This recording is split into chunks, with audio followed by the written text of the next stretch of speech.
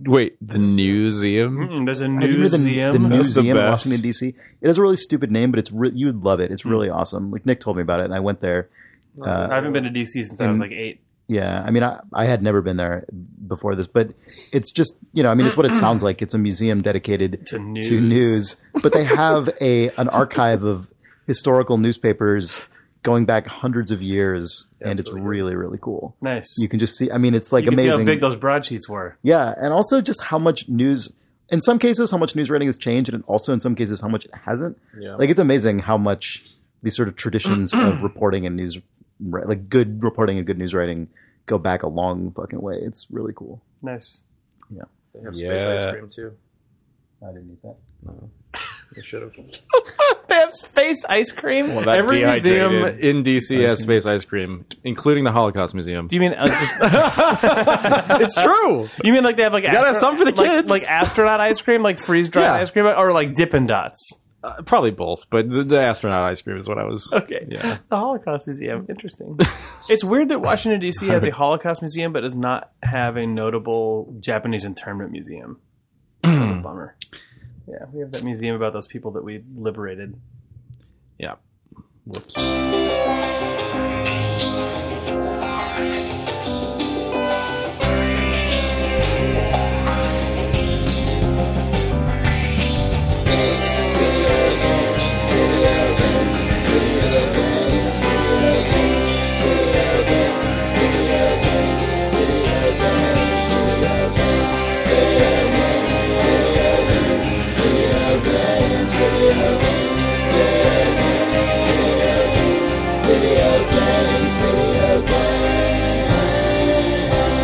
It's November 4th, 2015.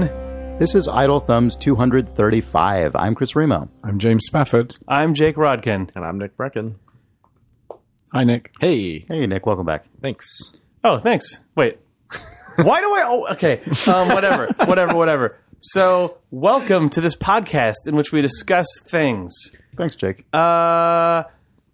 I guess I'm just going to talk about Mario Maker for a second, because that's what I want to talk about for a second. Yeah, go for it. Do it.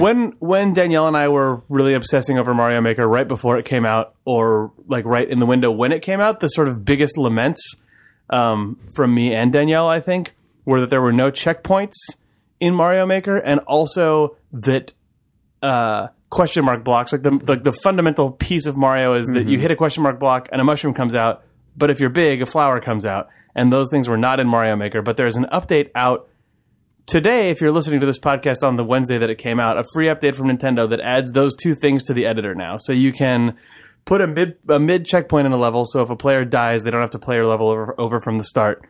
And also, if you drag a flower onto a question mark block and then drag a mushroom on top of that, they stack and work the way you'd expect. And I don't have a whole lot to say about it, other than I'm really excited because even though I've still not published a Mario Maker level, I play Mario Maker after work a lot, and they've remained frustrating forever. Actually, holy crap. I did not think that people would be able to make sort of Minecraft or Little Big Planet style insane, calculating weird computer things inside of Mario Maker. But someone made a map which Danielle and Patricia played through on their... they do a YouTube series called Boo Lab where they play Mario Maker stuff. And someone did manage to somehow create a checkpoint system. Man, I cannot even remember how it works. I'll just... You know how those computers that you always see in video games where you make things out of computers? Yeah. Yeah, they make simple, just like basically bit gates or whatever. Right, yeah, where you're playing a level that looks like a normal Little Big Planet level or a normal Minecraft map, and then in the YouTube video they go, hold on, and now I'll just turn on free fly mode, and they fly up into the sky or down into the earth, and there's just like a Nazi code-breaking bunker inside with... Right. Someone did that in Mario Maker to somehow deduce that you had played through part of the level before, and then work through this crazy they made a logic system. checkpoint system where you could like input a password, so to speak. Yeah, and it would was run through a little sequence computer. You would learn if you got to a, if you reached a certain point in the level, and then you could go and like It would load. unlock a little gate that would let you go the right exactly, way. Yeah, Yeah. That's awesome. yeah. 'Cause- Man, that was one of the cleverest things I saw people work out how to do in Little Big Planet 2. Right towards the end of me working there, was someone worked out that the only piece of information that you carry from level to level with you, if you like chain levels together, is your score. And using that, they managed to set up like RPGs where you could have like stats and life and things brought with you just by they would encode things into your score. Yeah. Jesus. Isn't that awesome? By having just mandatory... Because you can read the score at any point and display it, and like if they have over a certain amount, then make a thing. So the score was like basically deterministic. Like two people who reach the same point in the level will have the same score. If they have like they would just award you a very specific score when you've done a thing. Man, that's amazing. Yeah, that's intense. Yeah, Mario Maker is not anywhere resembling that level of complexity because it has no real input-output that you can author, but you can just make physical machines that unlock things based on code input. Anyway, that code input is now irrelevant because checkpoints exist. So I'm really excited to make some levels that I don't ever publish that use those features now as well. I only said that because there are probably people who play Mario Maker but may not have heard that news who would be very excited about it. It's amazing how the need for something like that means that people just try and work out how to make it happen. So it's kind of sad that they even put it in. So hopefully there are more things that are missing. Oh, there's people striving to like build crazy machines. I mean, it's a cool pattern. I mean, we don't know obviously whether this stuff was planned or whether Nintendo is reacting to user creations, or maybe we do know, and I just personally don't know. But it's kind of a cool cycle, right? Because once this stuff is figured out, then it's kind of just... Once it becomes something that anyone can implement, but it's just a huge pain in the ass to implement, then the sort of like cleverness part of it ends up being meaningless. Yeah. Because it's been solved, and it just turns into a bunch of work to do. You know, so like it's cool if that is then followed by Nintendo saying, okay, this is something that the community is using, we'll just put it in the game. Yeah, it also just makes me happy that there's now at least one point. It does not define any sort of trajectory, but Nintendo putting an update out at all that is adding enhancements to the core editor of Mario Maker is really encouraging to me. Like it makes me hope that maybe they will update the curation elements, or maybe they will give level chaining abilities or anything like that, but it's, I don't know, it's cool. I saw a cool sort of category of level the other day that just doesn't really exist in commercially released Mario games, or I guess Nintendo developed Mario games, which is like single screen puzzle levels. Have you guys seen these?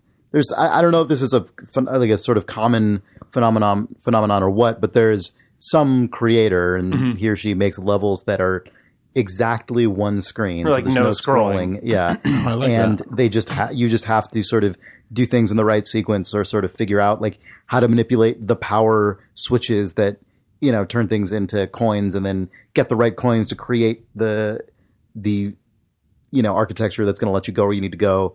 It's cool. It's a cool idea. I mean, when you think of all the mechanics and player inputs that exist in Mario, there's plenty of stuff there, so you can create interesting, cool little puzzles as opposed to sort of scrolling platforming levels, and that seems like a pretty good vein of player creation. Yeah, that's really good. Yeah, nice. That's all I have to say about Mario. Fair enough. Forever. That's our final Mario Maker segment. Thank you, That's Jay. the final word on Mario Maker. Yeah. It's pretty good. You can make a coin puzzle.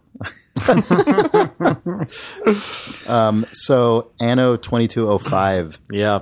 Tell me about I'm this so game. glad that this already came out, because usually what happens with Idle Thumbs, we release on the worst possible day for a video game podcast, because releasing on Wednesday means we have to record on Tuesday, and Tuesday night is generally like midnight is generally when games come out on Steam, and so it's never possible. So you play for us all to night, play them. and then No, because by the time they come out, we've already recorded the podcast. Yeah. It's really shitty. And so I was totally shocked yesterday when someone replied to me via Twitter and said, "Hey, Anno 2205's out." And then you liked that tweet. I did. I liked it with A what was heart. then a star. And if I go back and now look at my reply, it will have been a heart. do you feel violated? Twitter retroactively modified my feelings towards this random guy on Twitter. Man. But it's okay. I mean, I think I do love him because of the news he gave me. So, what are you going to do? You're going to play a new Anno. Yeah, I did. Man, I really like this game so far. What do you think, Nick? Is it Well, called... I beat the game, for one. What? I can't tell if you're just... I'm really tired, Chris. I beat the game. I just stayed up and beat the game. I serious? beat a whole round of it. Yeah, I'm really tired. I've never completed an Anno game before. Yeah. I guess this one's different though because this one only has a campaign. Beat it. I mean, And whatever. the past ones have had a sandbox mode, which is what I always. It doesn't have sandbox mode. Well, you can keep playing after you beat the game. That was my heartbreaking. Yeah. I mean, you can just keep doing right. I mean, you can just Yeah. You guys should back up and Yeah, actually. sorry. Okay. So this is the latest game in the long-running Anno series of economic strategy builder Also games. known as a different name in North America for a while. Dawn No, of there was Discovery one was the single one-off. entry. Yeah. The first one was called Dawn of Discovery. No, not the first no, one. Like just the a middle third one or something. Yeah. Oh, Just dumb. One of the ones was released as Dawn of Discovery in 1701. North America. I thought it was 1404. Oh, was it 1701? Yeah, 1404 and then 1701 was Dawn of Discovery. Okay. Nope. I just looked it up from the future. Dawn of Discovery was totally Anno 1404, not 1701. In your face, Nick, from the future. But now. Which was a great game. I mean, Yeah. the one that was also named Dawn of Discovery was actually the one that I probably played the most of. I played so much of that game. Yeah, me too. But this is a game that is published, a series that is published by Ubisoft, and I think is now developed by Blue Byte. I think it might have been inherited Yeah. by them from an earlier developer, but it's been in development for a long time now. And this is a series of games that we've talked about on Idle Thumbs before.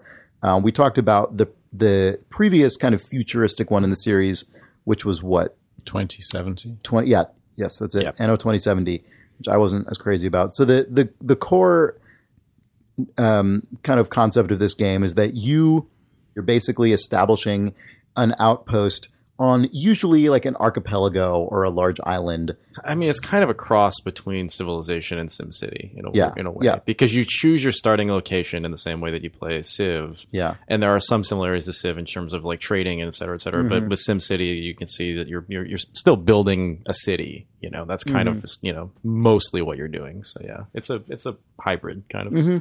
But this game, more than either of those games, is really, really focused on the kind of microeconomic simulation and Supply chains. supply chains, exactly. Yeah. And this one is set not only on Earth but also on the moon. It's actually set in 3 places at once, and you switch between them. It's set on Earth on an island outpost, which is pretty traditional for the series, but then also in the Arctic. So you're building in ice and snow, basically, and then also the moon. So you run all 3 of those at the same time? Yeah, the interesting thing about this game as compared to Dawn of Discovery, so in past Anno games, and in particularly in Dawn of Discovery, so you start out with your sort of like initial seed colony, and then at a certain point, in order to satisfy the settlers there, you have to expand and create a second colony.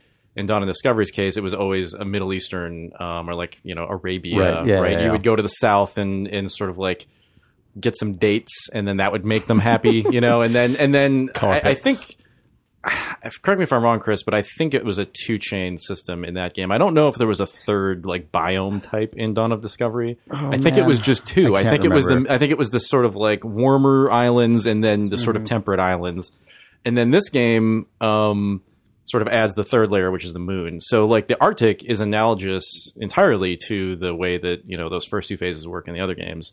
And the moon is sort of like the third Right. supply chain that you The have to third manage. phase, Yeah. the moon. Which they do a really good job of introducing all those phases too. All the like graphics and just the way that they set up the campaign. Like I thought I was going to be really annoyed that there was no sandbox, but all that stuff is really good. Yeah. And feels Also, really good. a really interesting thing they did that I like is that combat has been basically moved to sort of a mini game. It Yeah. no longer really interacts with your main outposts. It's a thing that It's true. combat missions become available, and you can sort of just jump into them and do them if you want, but you also don't have to. I like and dislike that. Like, I like that it's not something you have to do. I dislike the fact that every 5 minutes some burly man comes up and says, "Hey, don't forget there's a mission. Come shoot some guy." Like, by the way, in the first 10 minutes of this game, which, I was like super psyched to play this game. I really just wanted to play the sandbox and just kind of build my like moon city. The first 10 minutes, they make you do a mission as part of the tutorial. and you're just like shooting like weird like future boats with a nuclear missile. Right. Like an actual nuclear missile is the first thing you do in this Anno. Well, video games have a thing where you just kind of use nuclear missiles. Like, I mean, StarCraft does that too. You're just like, oh, just queue up your nuke. Just nukes. It's really bizarre. That whole like the combat itself is really strange. Like if you actually choose to engage it's just with like it, a goofy bizarre. arcade game. You just it's like Diablo. You just right click around the map attacking things. Yeah. Yeah. I don't really mind. I kind of hate having to fight anything in games like this where I really just care about the builder part and the economy part. It's just kind of an annoyance. Yeah, it's always just a thing that you have to just kind of take care of. And it just messes up your game for a while. And then a lot of this game is about managing your space, trying to pack in as many buildings into as little land as possible. They've tied that to a single resource type across each biome. Each biome has its own, like I think in the Arctic it's like petroleum. You only get petroleum though by either like reaching a milestone through just making your colony better, or through combat. And so like if you're stuck in a position where you just don't have enough resources to like take a tick up and like reach the next level of your whatever civilization, I forget what they call it, you're basically kind of stuck doing combat. There aren't really many other ways to get it. Like you can buy it on the like open market or whatever, but there's only so much available at any given time. It's a weird thing because I feel like that mechanic didn't exist in Dawn of Discovery, where like actual building stuff was tied to a rare resource. It's really strange. But other than that, the game's really good. Yeah. I mean, yeah. I like how different each of the sort of colonies feels in a way that is totally different. The kind of water world, global warming future where you're building on islands in the middle of the ocean, but then there's the ice world. Yeah. There's the Arctic, which is like, oh, it's been preserved by this sort of like hyper conservationist group that has kept the ice caps from shrinking or whatever. I don't know. But how does that work? I don't know. It does. It's this God, there's a whole subplot about like lunar mercenaries that have escaped to Earth and are trying to stop people from going back to the moon or something. Like that's the first weird. That's the first battle you fight. Yeah, right. It's like weird. No more will us moon people suffer under the yoke of your, oppression or whatever. I don't know. It's really strange. That there's like moon rebel terrorists who attack you from the moon, I guess, with boats on the Earth. It's probably how it happened. It's probably our future. The launching of those boats was majestic as fuck, by the way. Launching them from the moon. Yeah, hopefully they just shot the actual boats off of the moon. Yeah, with guys in with a nuke. They become kind of obsessed with that. Like 2070 was all about terrorism and the world ending and like specifically like terrorism, like people that believed in oil versus people that were vegans. Like that was the two races. Right? Yeah, it was just like there is always beasts. a latent like versus that's vegans. A really common. I feel like that's a super common theme in games that are set in the future that aren't just like you're a guy running around shooting things. Like Alpha Centauri kind of had a bit of that as well in terms of the like flavor of the different corporate factions, or like No Blood for Aliens. It's true. Was that Mass Effect? That was Mass Effect. Yeah, yeah. I think that was Mass Effect 1. I believe 2? so. It was probably 1. I can't remember. Yeah, No Blood for Aliens, classic sign on the Citadel. But anyway, the thing I was saying about the different colony locations in Anno. What the hell is it? 2205. 2205. I always forget the years. Is that they feel totally different. Like it's a really fun part of the Arctic zone that it's because it's really cold there. Sonic the Hedgehog. Because it's really cold there. Sort of production buildings, like industrial buildings, emit heat just because they have heavy machinery going on. And you then, and people's actual homes, sort of just the shelters that you build for people to live in, have to be within heat radius of these like industrial buildings, which is really cool because it just encourages a completely different kind of design and building. Yeah. You end up with these like clusters of like big factories surrounded by clusters of homes. It's just a really cool. It's a cool way for the mechanics to reflect the fiction. What I realized after getting to the moon is that really all that stuff is just an extension of the existing mechanic that they have for the temperate and by extension, the earlier Anno games where everybody needs a church, and so you're going to build a church in the middle of town. Right, you always need a marketplace. But it's different in that it's totally different in the actual character of, like, a church is not a production building. Like in the previous Anno games, I guess it does. I guess it makes Bibles or whatever it made. Right, but you always needed the transport. Right, the transportation, like carting. But they're just kind of like a different character that's implied by having your residents clustered around industrial buildings than there is people clustered around like libraries and centers of learning and it's like Alaska and media and stuff like that. I mean, everybody's huddled around the northern oiled field or whatever. That's just how those towns spring up. I mean, I guess that's true for different reasons. Yeah. Oh, and I also just one of the things that is really can't be overlooked with these games is that they're just really pretty. Oh man, they just look really nice. The moon looks amazing. Yeah, and the three different zones look totally different. Yeah. No, it's really beautiful. There's nothing that was really analogous to sort of the grandeur of building the cathedral. Like the end, like everything in this game is upgrading. Like your space elevator, or upgrading your whatever, and it's just all kind of like, it doesn't. That's the sort of like craftiness of all of those like end game buildings is sort of lost. I don't know. That's a problem I think generally with all fictional architecture and urban concepts in all video games, whether or not you're building them. Yeah. Like there's just nothing. I don't really think that. Like no offense to video game makers, of whom I'm one, so it's not like I'm, saying I'm any better. Lazy but just lazy devs, greedy devs. The sort of most grand and interesting buildings in human history are solving an actual need in an interesting or majestic way. Usually, even if it's just sort of we want to be able to brag because we have a statue, but it's usually like we have an amazing library because we value knowledge, or we have a huge amphitheater, or right, or we built a big cathedral, or a big cathedral because of it's the religious and cultural center of our society. Whereas, like, to survive on this fictional alien planet, people have deduced that they need this green gem, and then they created a religion around it. So they put a huge green gem cathedral. Like, no. Yeah.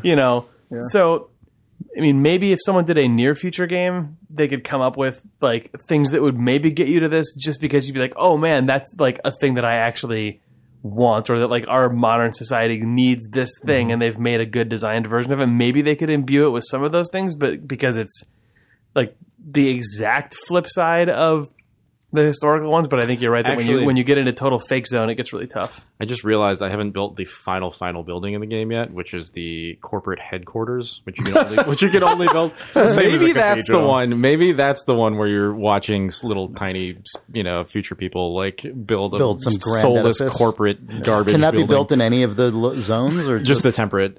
It's okay, the way that the sort of end game plays out is you end up sort of spoiler alert. Yeah. Right about the space pirates or whatever. Spoil. But once you have the moon, it's just like infinite energy, and then you beat the game. It's really interesting though, because you end up your Arctic zone just kind of remains garbage, which is just kind of feeding all of this weird like industry that's going on just to get energy shot back to Earth to create a better Earth. I don't know. It's cool. Does all that future shit get in the way of really enjoying it? Because 2070 really suffered from that, where you just didn't give a shit about any of the buildings because they were all like I think future. I guess I do find it more interesting. I don't know if I can qualify precisely why. I mean, one, there's still more variety in this game because you actually are physically going to different places. The Arctic environment is just also beautiful. Like, it's just, you know what I mean? Like, there's something that is beautiful about the sort of just pristine whiteness. And then, it's a very space-like environment anyway. Yeah. Yeah, it's kind of the opposite. Yeah, it's like space-like in the opposite way, right? They're both sort of desolate and barren, but one of them is very dark and the other one is sort of the opposite. And, like, they're both really beautiful. And I might also just, I don't know if I could defend this robustly, but I do think that this game is just more visually beautiful than 2070 was. Like, I just found that game to be less beautiful in almost all ways than the previous Anno games. Whereas this one, instead of just feeling like those games but less, it just feels like aesthetically it's just different enough in total that it now justifies its existence on a separate axis. I still would prefer their next one to, like, now that they've done 2 future ones, I would really like them to go back to just like fucking grand ass to go back to the past, cathedrals. like Anno 2007, 2007, 2007. That's true. 2007 would be amazing if they actually. How would that even be? I don't know. We've talked about Anno 2007 That's the before. thing. They all have to add up to 9. Yeah, all the years are always 9. Why? Well, I don't know. I mean, they've I don't think they've ever stated this like as a rule. It always But if happens, you look though. at every single game title, they've all added up to 9. Have they actually run out? No, but they've run out of ones that are in the sort of They European. could do 1800. That's true. They could do Anno 1800. I think we've gone through some of these years before. We've talked about the glory that could be Anno Industrial. 2007. Yeah. Anno 1800 would be good. They could do Anno 9000 BC. That would be good. Anno It's in the current 9000. trend of Anno 9000. Yeah, Anno 9000 BC would be fine. Yeah. They could do an incredibly current one. They could do Anno 2016 next year. Oh, man. Anno 2016 would be crazy. Anno 2016 could directly lead to Anno 2025, where like a shitty Elon Musk has made an island, like he bought an oil rig and made a sea land. Well, you don't even need that because techno-libertarian because future. Larry Ellison of Oracle bought Lanai, the Hawaiian island. That's true. Yeah, so He owns 98% of that island, and the state of Hawaii owns 2% it's the of it. strange techno-libertarian island of Lanai that's been taken over and seceded versus like a strange permanent Burning Man settlement out in the desert that is revealed to just also be owned by Larry Ellison. Yeah. Well, you could just jump between. Yeah. Okay. Yeah. Yeah, you jump between the flamethrower desert colony and the tech one, and then also And they're connected. They're connected with a hyperloop. with a hyperloop, and then there's just the third one is sort of a struggling south-based suburb that is not.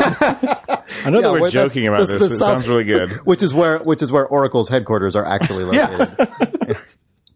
But other than that, it's just blight and homeless people Yeah. who get swept out from under bridges and shipped to different states. Right. Yeah, You shoot nukes at them. that could be Anno. That's probably not Anno 2016, but that could be Anno 2025. Oh man, yeah, man. They have a lot of like current era years that they could do. Yeah. Do it. Now that we got that 1918 out of the way, One what? the big. Now that we just start with a 2, you can have so many Yeah. more years It's in true. the future. Yeah. Yeah. Uh-huh. I'd still the like them to go 1900s are dead to the Anno series. Yeah. That's a bummer though, because that would be Yeah, New York in the that would early be my 20th New York. century. That would be my New York my Sim God, City. the island of Manhattan in like because this is the actual series you'd want it to 1930. be. And also You just wouldn't some- actually want it to be like Like cities. space You'd want it to exploration be in like, the 60s and stuff would be... yeah. Anno 1800. They just would call be it cool. Anno- Subtitle -2. Anno 36 with an apostrophe. Right. Yeah. What just the That's fine. 1936? It's Oh, 1936. just Anno apostrophe 36. Okay, yeah. sorry, I Yeah. get what you're saying. Yeah. I thought you meant Anno like 36 AD. No, how Like in the how time- rude would that be to call a game Anno in the- and then apostrophe 36? Like just the year Jesus died or whatever. Is there a multiplayer in this game? Oh, I don't know. I mean, there was in past games. I don't Yeah, know. sometimes add as expansions. I used to play though. co-op on Anno. Yeah, it's one of my favorite co-op things. Yeah, it's great. It's just such a really relaxed. Well, that sandbox and co-op in like Anno 1404. It's just so good. Yeah. Endless, Mm-hmm. relaxing. Yep.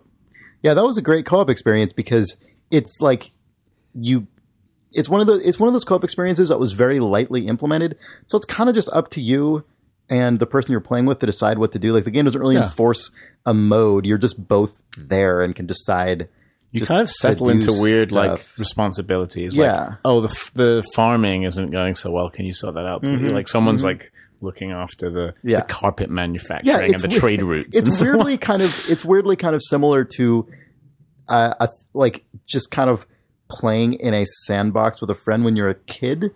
Like in that there's no like explicit rules that are enforced by any like entity. You're just both there doing things, and you're kind of just trusting each other not to ruin it all, because you could theoretically like ruin everything in a co-op Anno game and the game wouldn't stop you. Like, it's not meting out how much you can do versus the other person and equalizing it.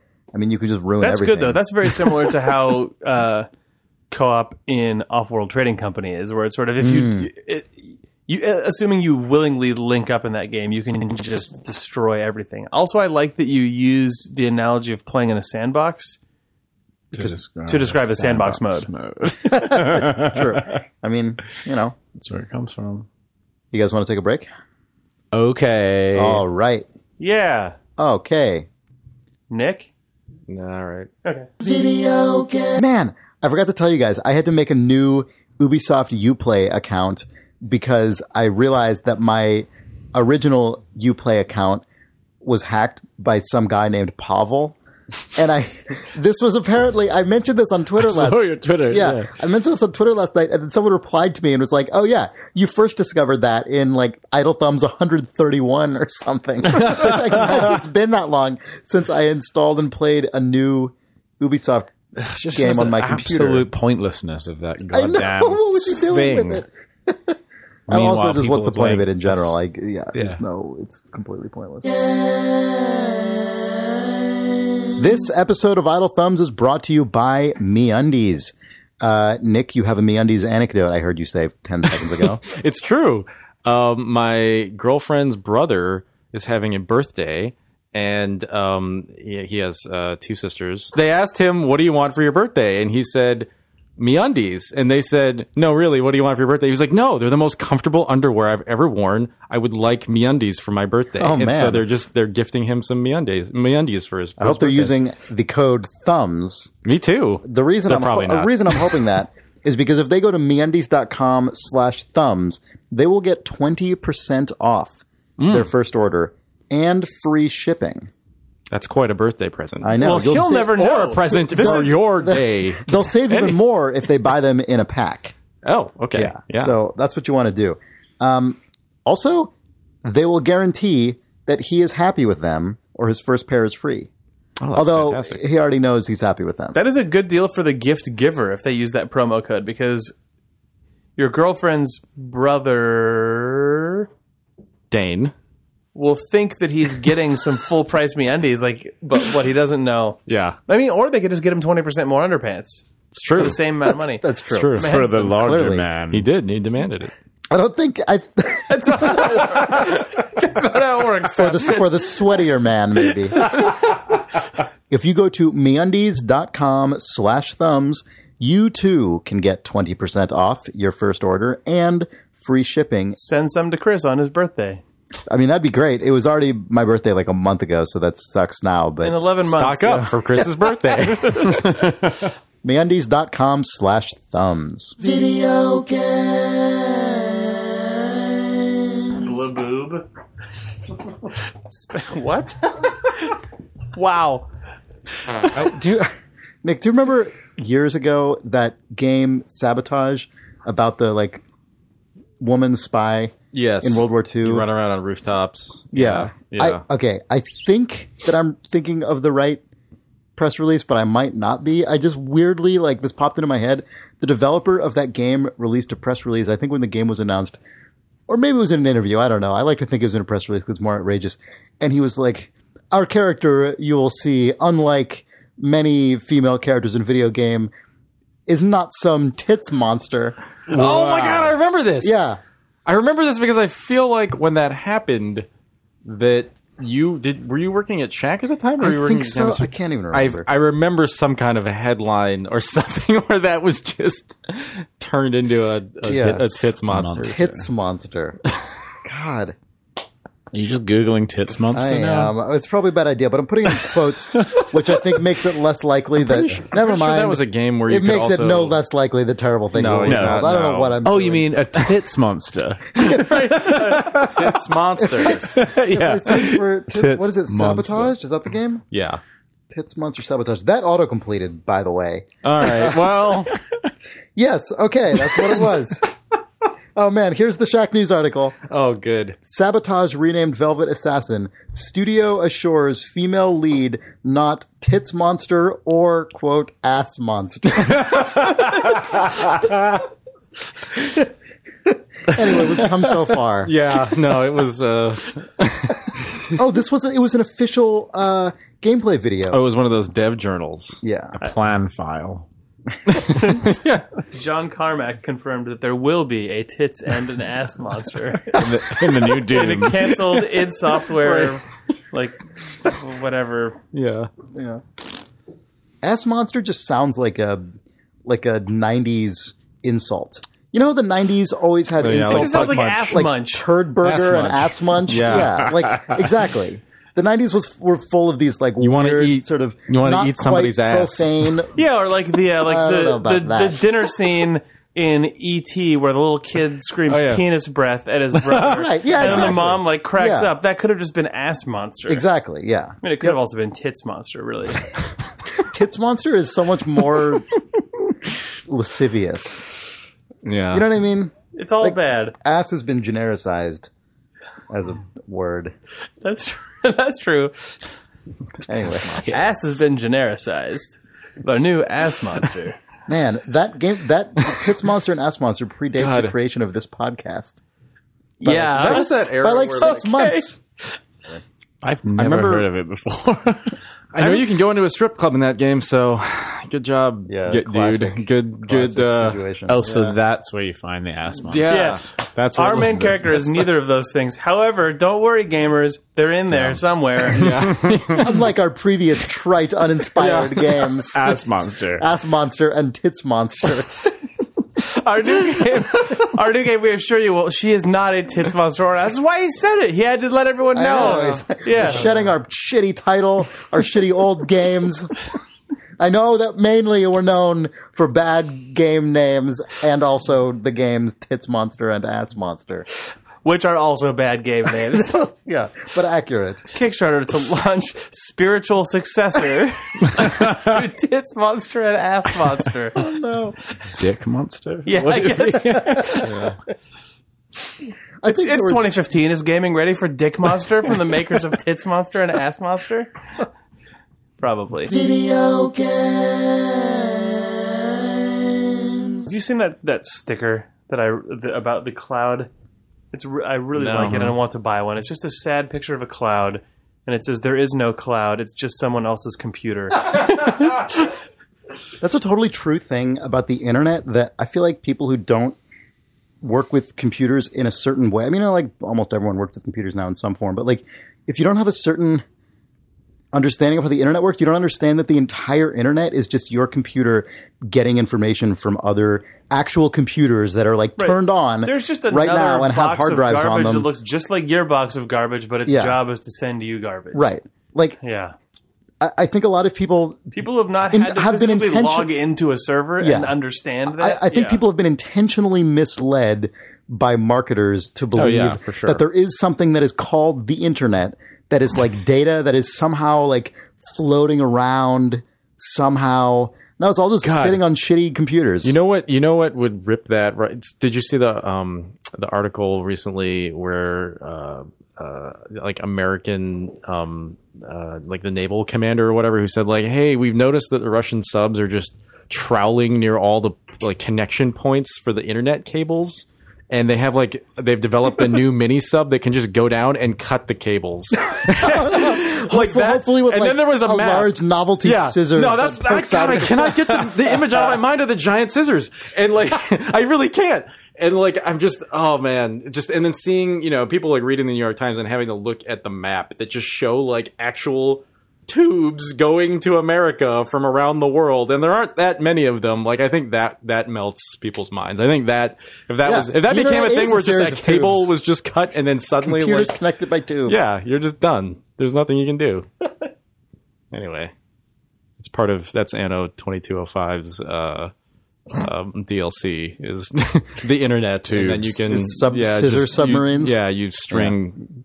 Yeah, internet trade routes. Is that a thing that's ever been... I don't know how you would represent it in a game, but like, has any strategy or war game ever tried to model like cyber warfare? That's a good question. I don't know. Probably That's so not. Stupid sounding. Probably of course not. No one would. But it's like, if some world power were to like actually destroy a country's no one models that, even though it's really capability. like you at this point there would be like in old SimCity games where you switch to the water view or whatever, just like other utilities, being able to have your global map and then go boop and just see here's data hubs, here's actual like major pipelines of the internet, and these like it'd be so easy to map to existing like war game concepts too, because you would just use the like fog of war. You would just cut off communication with half of your units on the other side of the map when your satellite gets exploded by an anti-satellite missile. But the thing about that is satellites do some of that stuff, but a ton of it is terrestrial data. Yeah. Like a lot of it works the same way as the transatlantic cable or something. Like it's just like when that happens, when like a server that Verizon owns or some huge backbone provider melts down, and just like that happened this year. There was some huge server that went down for like a day. Yeah. Huge sites were just gone, and you could do trace routes to other servers, and it would take a huge amount of time because the data would physically have to reroute around continents because such major data lines went down. It's so strange to think about because it never happens. Yeah. Why isn't that in a video game? Anno 2025, my friend. I'd like to see it in a Crusader Kings style game. Well, where you have, I mean, I'm cyber thinking about warfare like to really fuck with other governments. That's why I'm bummed that the Hearts of Iron spinoff didn't go, because that's like if they had done like increasingly modern versions of that game, it would have just been a modern Crusader Kings after a while. Yeah. No more kings. Yeah, Crusader Kings. Except instead of dynasty lineages, you would just behave of corporations. Yeah, pretty much. That just also persist for many generations. It seems like something that could map to or dictators. Yeah. And you're just trying to put kiddie porn in their email account so that they get fired. That's what you when you hire someone to do a plot. Yeah. What was that? It's the Total War Ninja. What was the military industrial board game that we played? Imperial 2030. Imperial 2030. Like some of the sort of military industrial modeling of that game plus that tech stuff would actually be a decent fit. I think that would be cool. Yeah, in a video game, buying and selling influence in nations. Right. Then also being able to have light control of the military, but also having some sort of espionage element on top of that. Yeah. Now, what gold do we have to discuss? Are we back? Sure. Are we? We're back. You had a secret game, Chris. Okay. A secret game. A game that I kept around that I did not delete, even though it's been non-functional for me for over a month, is Fallout Shelter. I'm still playing Fallout Shelter. This game, they fixed whatever had been causing it to crash after 10 seconds upon loading it on my iPhone, and now I can play it indefinitely, which is terrible for me. It's weird going back to Fallout Shelter, which is, a game that I talked about for several weeks running on this podcast. I don't know, 2 months ago maybe, and maybe more than that at this point. It might have been more than a month since I've actually last played it. It might have been 2 or 3 months. I can't recall. But in any case, this is a kind of obviously Fallout spin-off from Bethesda that has you manage a Fallout shelter and drag little people around and assign them jobs and train them up and send them out into the wasteland to collect stuff. So anyway, it was really weird. I expected to load it up and have it be just a disaster, because every previous time I've gone a while without playing Fallout Shelter and opened it back up again, my base is always just a complete nightmare zone that's been infested and everyone's dead or dying, and like just it's always been a catastrophe. This time I opened it up, everyone was like great. They were super happy. I had 999,999 bottle caps, which is the currency, which is the max that the number will count up to. Everything was just like fucking hunky dory. But then you started to explode, and a guy wearing a Joker mask appeared. What? I was referencing Nick's experience in Grand Theft Auto 5 when he suddenly was given all of the money and all of the guns. Yeah, no, I wish. My base is great, and everything about it's great. Nick Brecken is now all stats maxed. Every single stat maxed. Max Brecken. Yeah, only level 3 out of 50. carries a Tommy gun and wears a formal suit. Nice. And now works in a hospital. So that's a thing that's happening. The weirdest part is Congrats, Nick. Yeah, thanks. The weirdest thing is that all of the people who I had sent out into the wasteland were still out in the wasteland, and so now I've recalled them all and they're coming back. But they've been out there so long that the amount of time it takes someone to come back from the wasteland is directly proportionate to the amount of time they've already spent out there. So I have like 4 different people coming back to the wasteland who will now take like a full month of real world time before they get back to my base. Like they're just out there. Wow. Yeah, it's really weird. So like, imagine what they're going to find. Well, they've all found amazing shit. Like you can see what they've found as they find it. And so they've all found like just dozens and dozens of blue items, which are the rare. They find so much stuff after a while. Yeah. It's insane. It's so strange. I don't know if I've ever had an experience with a game before, and this presumably wasn't intentional on the part of the game designers because I don't think they intended for people to not play the game for several months and then come back to it. But I don't know if I've ever played a game that actually just demanded and has no way to circumvent this system whereby there are characters who are just doing something for a full month of real world time, and I can't like speed it up or do anything about it or like use them for anything in the meantime. Maybe pay any space bucks. No, I mean they're just walking back, and it's going to take them that long. It's weird. It's really interesting. You know where they went to? Boston, and you can see them if you buy Fallout 4 for $59.95. Yeah. They've been uploaded to the cloud. Yeah. Have they announced any connection between the two games? the UI? I did notice that in one of the recent videos, which I actually think was like a leak for Fallout 4, the UI is actually very similar in terms of graphics. It's kind of interesting, like all the perks and everything. It's all the little Vault Boys kind of doing similar animations and running around and stuff. That's fine. I like the UI in that game. Yeah, it's cool. Fallout Shelter, yeah. Yeah. You'll be able to explore your Fallout Shelter in 3D.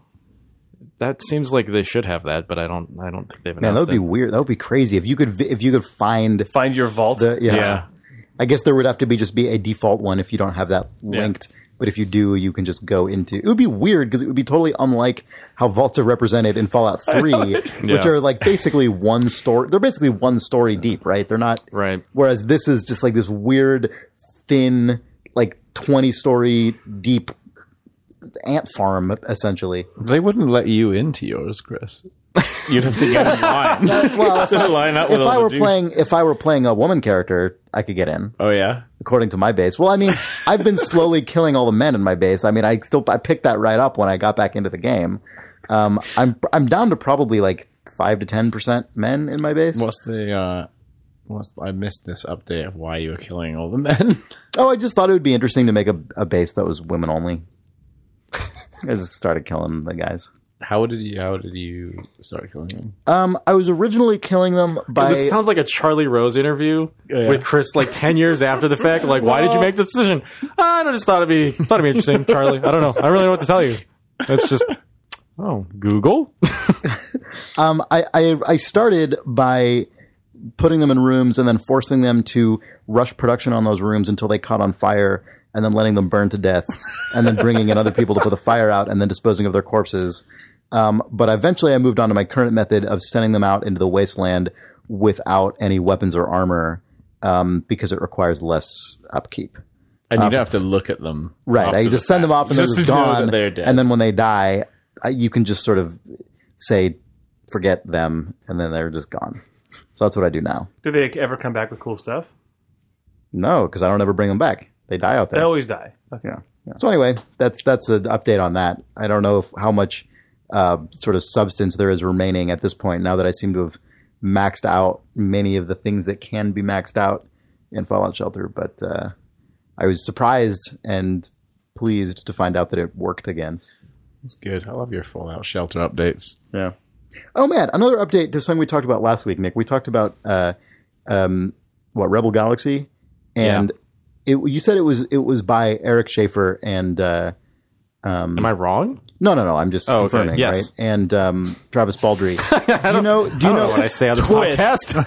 The reason I'm asking, do you know if Max Schaefer also worked on it? No, I think he's still at Runic. Oh, interesting. Yeah. Okay. I could be wrong about that, but I'm pretty sure. Okay. Yeah. Because I got my haircut yesterday, as Max people in this Schaefer. room can tell. And the barber asked, what do you do? Max Schaefer? Say that again. The barber's like, what do you do? And I said, I work for a video game developer. He said, oh, video games. Like, ever play Diablo? And I'm like, yeah, Diablo. And he's like, I cut the guy's hair who made that game. And I'm like, really? He's like, yeah, one of those brothers. And I was like, Max and Eric Schaefer? Which one? And he's like, I'm not sure. But he lives right around here. And it was crazy. It is crazy. I didn't realize that one or both of them were back in the Bay Area now. Yeah. Max is still at Runic. Although it says he's San Francisco Bay Area, so maybe. Oh. I feel like maybe he did a commute thing or something, Yeah. or I don't know. Yeah. Huh. So anyway, you shared a barber. yeah. Did he say, I want my hair like him? Whatever you do for that, whatever you do. And that's how you got the haircut One of them, you I had think, today. is basically bald, Yeah. as I recall. Oh, that explains a lot. Yeah. And the other keeps his hair shorter than I do, I believe. So I don't know. I'm glad that you know the hairstyles of the Schaefer brothers. Well, I mean, we just met them one time, and that's by recollection. But who knows? But they were on that podcast. They were on our podcast that once. So there's an update. Just giving you guys the Barber Schaefer brothers update, as demanded every week by our listeners. What haircuts do the creators of Diablo have now? Relatively Haircut of the wolf. Yeah. Of the whale or something. I don't know. They Oh, have right. haircuts of whatever. plated haircut of the whale. Yeah. Plated side parting of the whale. Man, of the whale. I forgot about that. I know. Is that still was a real is that thing. in Diablo 3? It was Diablo of 1. the whale? Oh, I know it you was guys just mean it was in Diablo. I know, 3? but I don't think so. No. Yeah. What did of the whale do? Do you remember? I mean, it was just the best. I can't remember. I think, yeah. It was It was just good. it was just the best Yeah. the item type. yeah, it was just life the best regen. of And, God knows. Well, anyway, you guys want to do some rear mail? Yeah. Okay. So here is an update to something Jake mentioned. Oh, what I mentioned was this is reader mail. If you have a question for us, you should write us at questions@idlethumbs.net, and we might read it on the podcast, or we might read it to ourselves. True. Yeah, sometimes I've mentioned this before, but sometimes I just reply directly to emails that I think we probably won't get around to reading for just whatever reason. I was doing some of that today. So I do tend to read pretty much all the email we get. I'm sure there are some emails that fall through the cracks, but in general, I read pretty much everything. So, I apologize if yours doesn't make it on the air. Christopher Eli writes, Hey Thumbs, in episode 233, Jake asked if anyone had access to a Sony 4 or 8K cinema projector upon which you could play Downwell. Well, there's no such thing as a Sony 8K cinema projector, and I can neither flip it sideways nor play it on a silo as requested, but I think I can get pretty close. I listen to the cast each week at work sitting next to a Sony Digital Cinema 4K projector, and that projector has an HDMI in port, if you catch my drift. I'm a projectionist at a movie theater, and when the day is over, or if no one buys tickets for the showing of a movie, I'll go on break, commandeer the theater, and watch Netflix or play games in the slot of the canceled screening. It's a good gig. A couple days ago, I tried Downwell out on the big screen. Though it's only about 20 feet tall, definitely not grain silo sized, it's good enough for me. I'd love to have you guys over to the theater to play some Downwell. Unfortunately, I'm on the other side of the country in Yonkers, New York. That's where I lived when I was a little kid. So that might be difficult. But hey, if new New Yorker Danielle wants to come and give it a try, she's welcome to. I enclosed a video/photo of Downwell in the theater. Thanks for all the casted pods. Listening to the new Idle Thumbs is one of my favorite things to look forward to every week. Chris. That guy is my hero. Yeah. That's amazing. That's really good. I am glad that is a job that it is possible to have. Yeah, it's weird to think about the fact that movie theaters just have an HDMI in on them now. Yeah, I know. Yeah, right. Mm-hmm. Yeah, when he said that, I for some reason I had this moment of dissonance in my brain, and I was like, "Is that some kind of weird hack?" No, I guess why wouldn't it? Yeah, it's just just a projector. Yeah. Just doesn't seem so like you can rent out a theaters theater and do your PowerPoint. Here's a here's a photo of I'm showing to you guys of Downwell being projected onto a theater screen. It looks large. It is. Wow. Yeah, it does look extremely large. It's pretty good. It's too bad you can't force it into vertical mode. I mean, I guess you could if you're just plugging a laptop. Where would it project onto? It would still only be as tall as... Yeah, just make it terrible. Run it vertically across the movie theater screen. Oh, my God. Can you imagine going to an IMAX theater upon which was projected vertical downwell? Just sideways downwell? Yeah. Ugh. Gross. Anyway. Thanks, Chris. That is a good email. I approve of it. Oh, this is really cool. So Spencer Winson writes, Hi, Thumbs. I'd like to borrow some of your time to mention that the community is again running a game jam. The Winter Wizard Jam will take place from Saturday, November 28th to Sunday, December 13th. The game will have a general theme of winter and winter holidays, while also incorporating a list of special, quote, diversifier rules revealed the day the jam starts. As with the first Wizard Jam, the theme is optional. More importantly, we want to encourage the community to get as involved as possible and hopefully convince people to try their hand at making a game. There are resources and additional details available in the Wizard Jam subforum, as well as a thread of people looking to form a team for the jam. Now is a great time for readers to sign up for the forums and get involved with the community. We have a huge number of game-making experts and enthusiasts eager to help. As a final note, Wizard Jam Prime, with its episode title theme, will return in the new year. I'm very confident that the diversifiers we're cooking up will encourage creativity very similar to what we've seen in the first Wizard Jam. Thanks for taking the time to read this announcement. Cheers, Spencer Winson, Spenny on the forums. That is exciting as hell. The first Wizard Jam had great games, and a holiday-themed Wizard Jam is really good. I really hope that they allow Dishonored holidays in that must have been already discussed. Maybe that's one of the diversifiers. Yeah. Dishonored holiday. What does that even mean? That just means make it whatever. I don't know what it means. I'm sure some readers who are more clever than we are will think Dishonored of a thing Winter Solstice. Yeah. I don't know. You could come up with a game where you know the goal is to dishonor holidays in hilarious ways through some kind of weird like subversion or combination of traditions. It's sort of like a dimension hopping game where you're playing the game on Christmas, but then suddenly it just goes and glitches out and you're in Dishonored Christmas. Right. Yeah. I don't know what that means. Well, no, but someone could figure it out. Yeah. So the Idle I guess that's technically a time travel game because it would just be 2 weeks. You would just go to 2 weeks in the past. Yeah.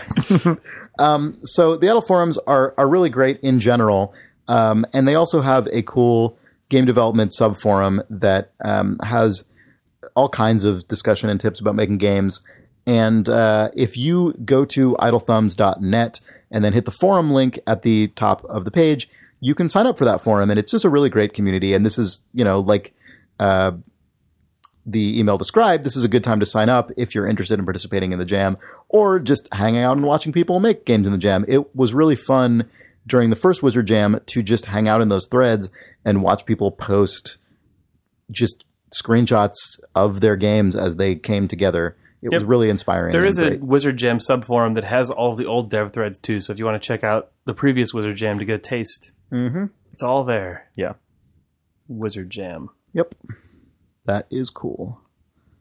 Duke BG writes, Hey Thumbs, why did you stop recommending games on your creation list in Steam? Because we were bad people. Yeah, we forgot about it. That's the answer. Simple. Maybe we'll go back and refresh that. Aaron Flint writes, regarding the influences that are visible in Rebel Galaxy, consider the following. Consider this. Consider this dismaying observation. It's now the only thing I can think of when I read a sentence like that, which is from the fucking Haunted Mansion ride at Disneyland, where Jake and I were this weekend. Anyway. No windows and no doors. It's true. That is what it has. Aaron Flint continues, the old Escape Velocity games for Mac were top-down space mission trading, ship upgrading RPG-style indie productions. Likewise, the DOS game Solar Winds. These were presented in a top-down perspective, so maneuvering and indeed the universe only existed in a 2D plane. Yep. Combat in these was handled in the traditional action arcade Asteroids Sinistar style. The commodity trading, missions, and plot structure greatly resemble Wing Commander Privateer. In that game, each station with a mission computer presents a small selection of missions, with extra, more specialized missions available from the Merchants and Mercenaries Guild offices, which are represented as distinct space stations in Rebel Galaxy. Trading in Privateer was pretty primitive and barely dynamic, but different locations consumed and demanded different categories of items, which at least provided a basic outline for non-combat profit. Combat in Rebel Galaxy is, to me, a pretty close clone of the naval combat in Assassin's Creed 4. Broadsides map directly, turret control is somewhat similar to the chase guns on the Jackdaw, and the secondary weapons resemble the swivel guns in Assassin's Creed 4. Freelancer, and to a lesser extent Darkstar 1, is probably the most recent game in this kind of action mercenary space adventure trade mogul mashup genre, with voice-acted NPCs and a grandiose plot. That game also featured a dynamic economy and hireable wingmen to fight alongside the player.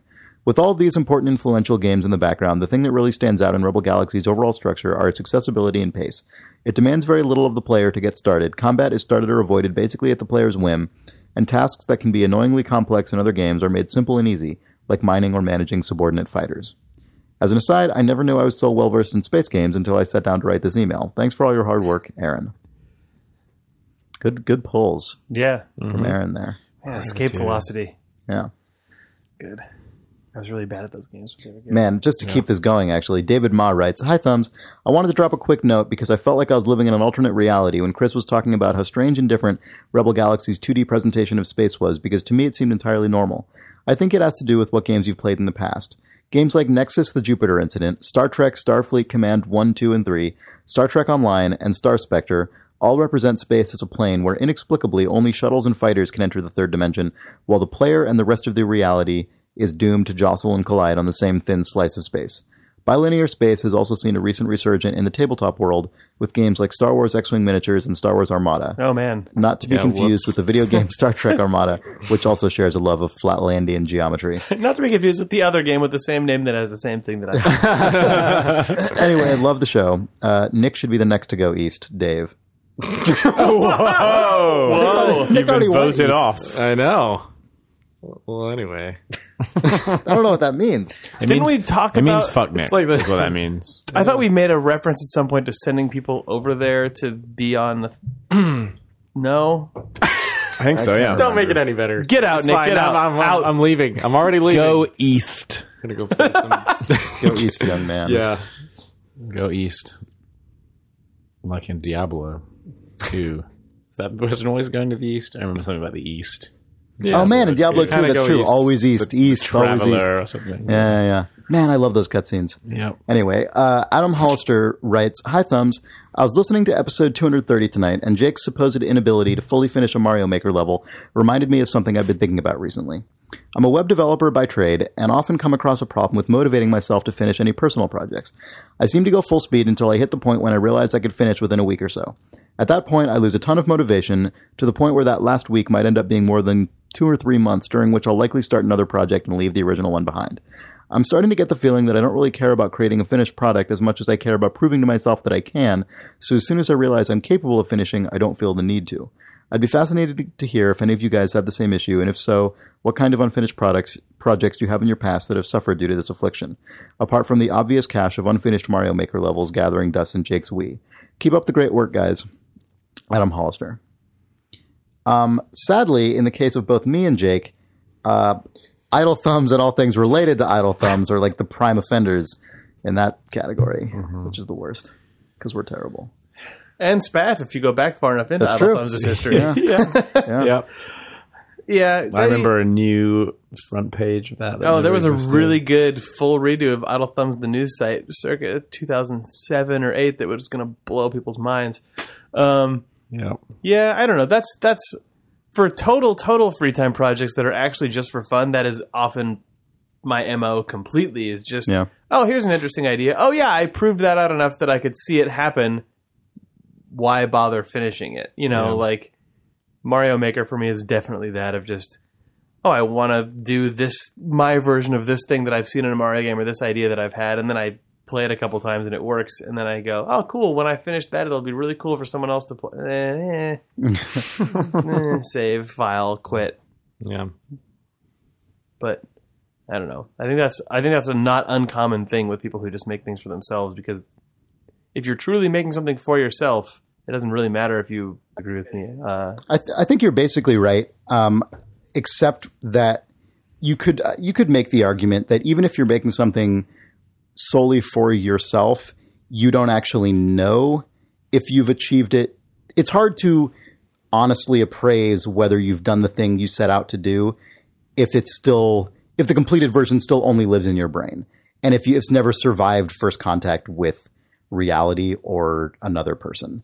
Like you can tell yourself like, oh, I totally proved this out, but like you don't actually really know if you did until.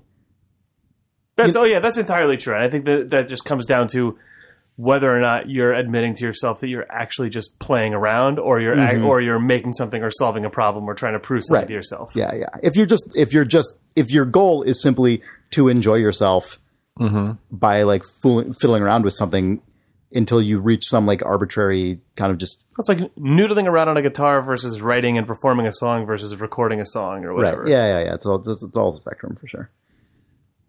Yes, indeed. All right. So let's see.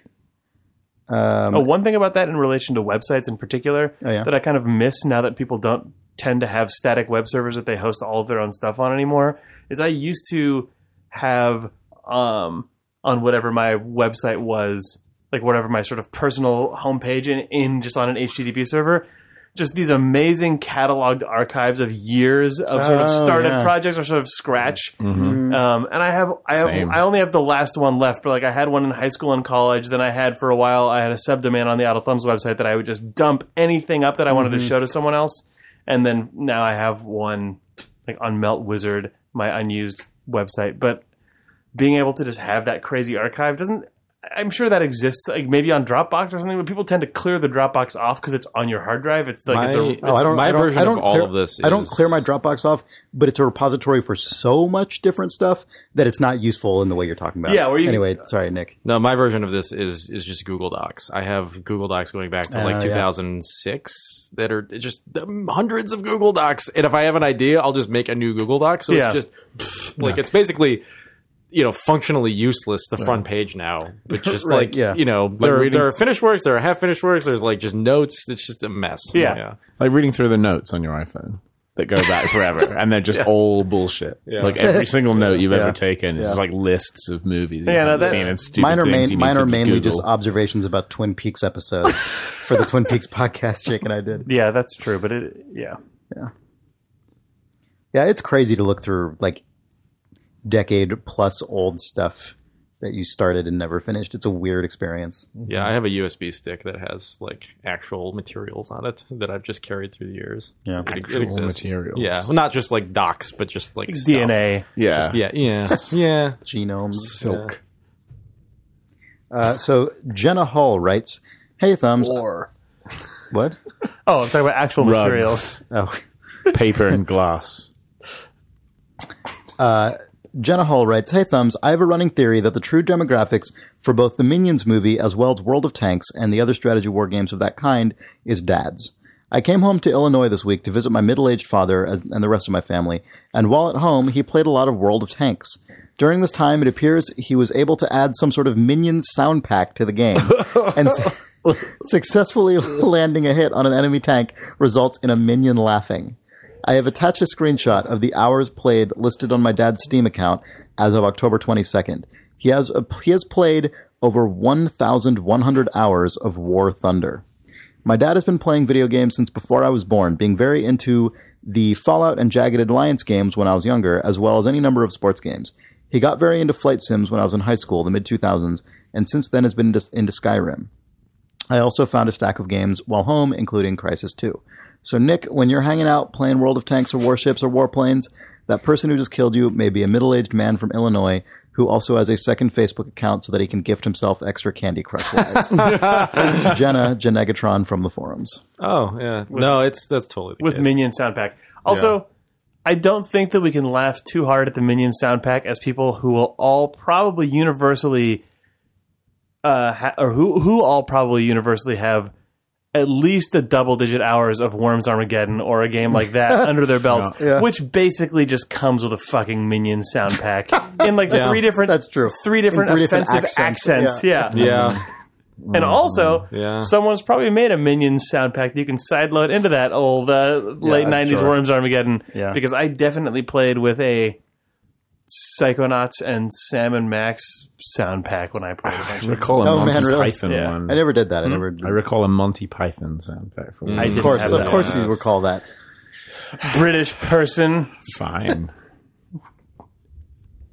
Man. Mighty fine. Yep. Nathaniel Burdick writes, "Hey Thumbs, I was playing Downwell on iPhone and I felt the controls were becoming less responsive. Naturally, I blamed the hardware rather than myself and decided to see if the screen would invert if I flipped the phone over, giving me a new bit of screen for the controls." That's really good. The game didn't flip, but I decided to try a run upside down. I was surprised by how easily I adjusted to the new perspective. In fact, the game immediately felt less frantic because I was no longer falling, but instead flying upward of my own volition. Also, I found I preferred the directional controls under my right hand despite years of conditioning otherwise. I'd be interested to hear your thoughts if you give it a try. And do you have similar examples of playing games differently than the developer intended? Thanks, Nate Man, he Burdick. just basically turned it into a classic vertical shooting. Yeah. Oh, man. That is a way more classic perspective. Ruined. Yeah. Oh, right, because you're shooting up to the top of the screen. Just shooting upwards and going forwards. Like all I hope that games this like mode that. becomes popular, and I also hope that it is called Upside Down Well. Me too. You now, son of a bitch. That makes itself. That name is. I know. You observed it correctly. playing games differently. We had a long time ago. I ran a thing called a Game-a-thon in my house for 3 days, where people came over. Like a LAN party? Yeah, but there was no LAN. Well, there was a LAN, but that was only a piece of it. Oh, so it was a party? It was like console games everywhere, and then I bought a bunch of Atari joysticks and sprayed them gold to make gold joystick awards, and then we basically had tournaments of everything. But a bunch of those games we found fun ways to play, like Sonic the Hedgehog Upside Down, and or like trying to get the fastest time but have the fewest rings whilst playing Upside Down and that kind of stuff. That was good. Nice. Good fun times when you can do that when you're 23 or whatever. Fill your house with idiots for a week. That's cool. I can't remember if I've done weird. I know, I've got nothing. Well, Spath had the best answer that we're going to come up with. So. Playing Sonic the Hedgehog Upside Down, point trial, no rings. Yeah. I remember when I was testing, I was a tester back in the day, and we were testing some kind of Formula One game for months on end, and we started trying to play like the other person's screen. So like swapping controllers and then starting at the same time and then trying to get as far as you can on the other person's screen, which doesn't last very long and is terrible. But when you're a tester, as many people listening to this may know, you have to come up with lots of interesting things to keep your mind from breaking and falling asleep. I remember when the Guitar Hero and Rock Band games were out, I would just connect the guitar and try and play all games with it. Oh, and yeah, most of them were basically best. impossible. Yeah, but it was really fun. Racing games were pretty doable, especially when they mapped to the like using the like strum bar as left and right. I can't remember like which platforms ended up having those work for what, but we played a bunch of games using dance mats that weren't supposed to have it. Like we played Burnout with dance mats, which was a really weird choice, but it's good. And we played Track and Field with a dance mat, so that you actually had to run on the spot and then like jump onto a button to like launch yourself over a pit or something. Yeah, I remember doing that too. That's good. But yeah, dance mats to play other weird games is the best. I'm playing Downwell Upside Down right now, and it's Upside Downwell. Fucking weird. Like the shooting part makes sense, but like the jumping, you're basically just applying brakes, I guess. It's weird, like it's odd. There's no like consistent metaphor I can think of to describe why your guy sort of just leaps backwards.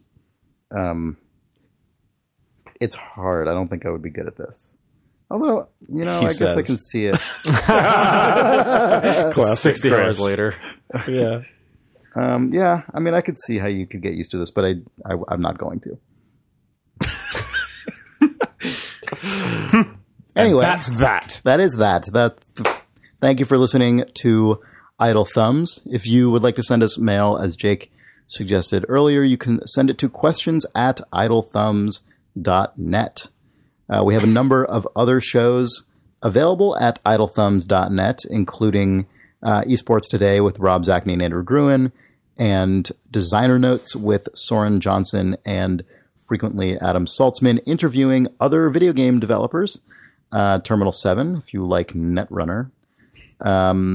It's a good bunch of shows. You can find them all there. We are soon, hopefully soon. I know we missed our kind of October hope, but we are in fact hoping to soon launch Idle Weekend with Rob Zacny and Danielle Riendeau, formerly of this podcast. So keep an eye out for that. And if you like this or any of our other shows, please tell a friend. Consider leaving us a rating on iTunes. We love it a lot when you do that. It is exciting. Yeah. It's exciting to me. It is. We're all excited, Chris. Everyone's happy. Yeah. Thanks for listening. Thank you. Bye.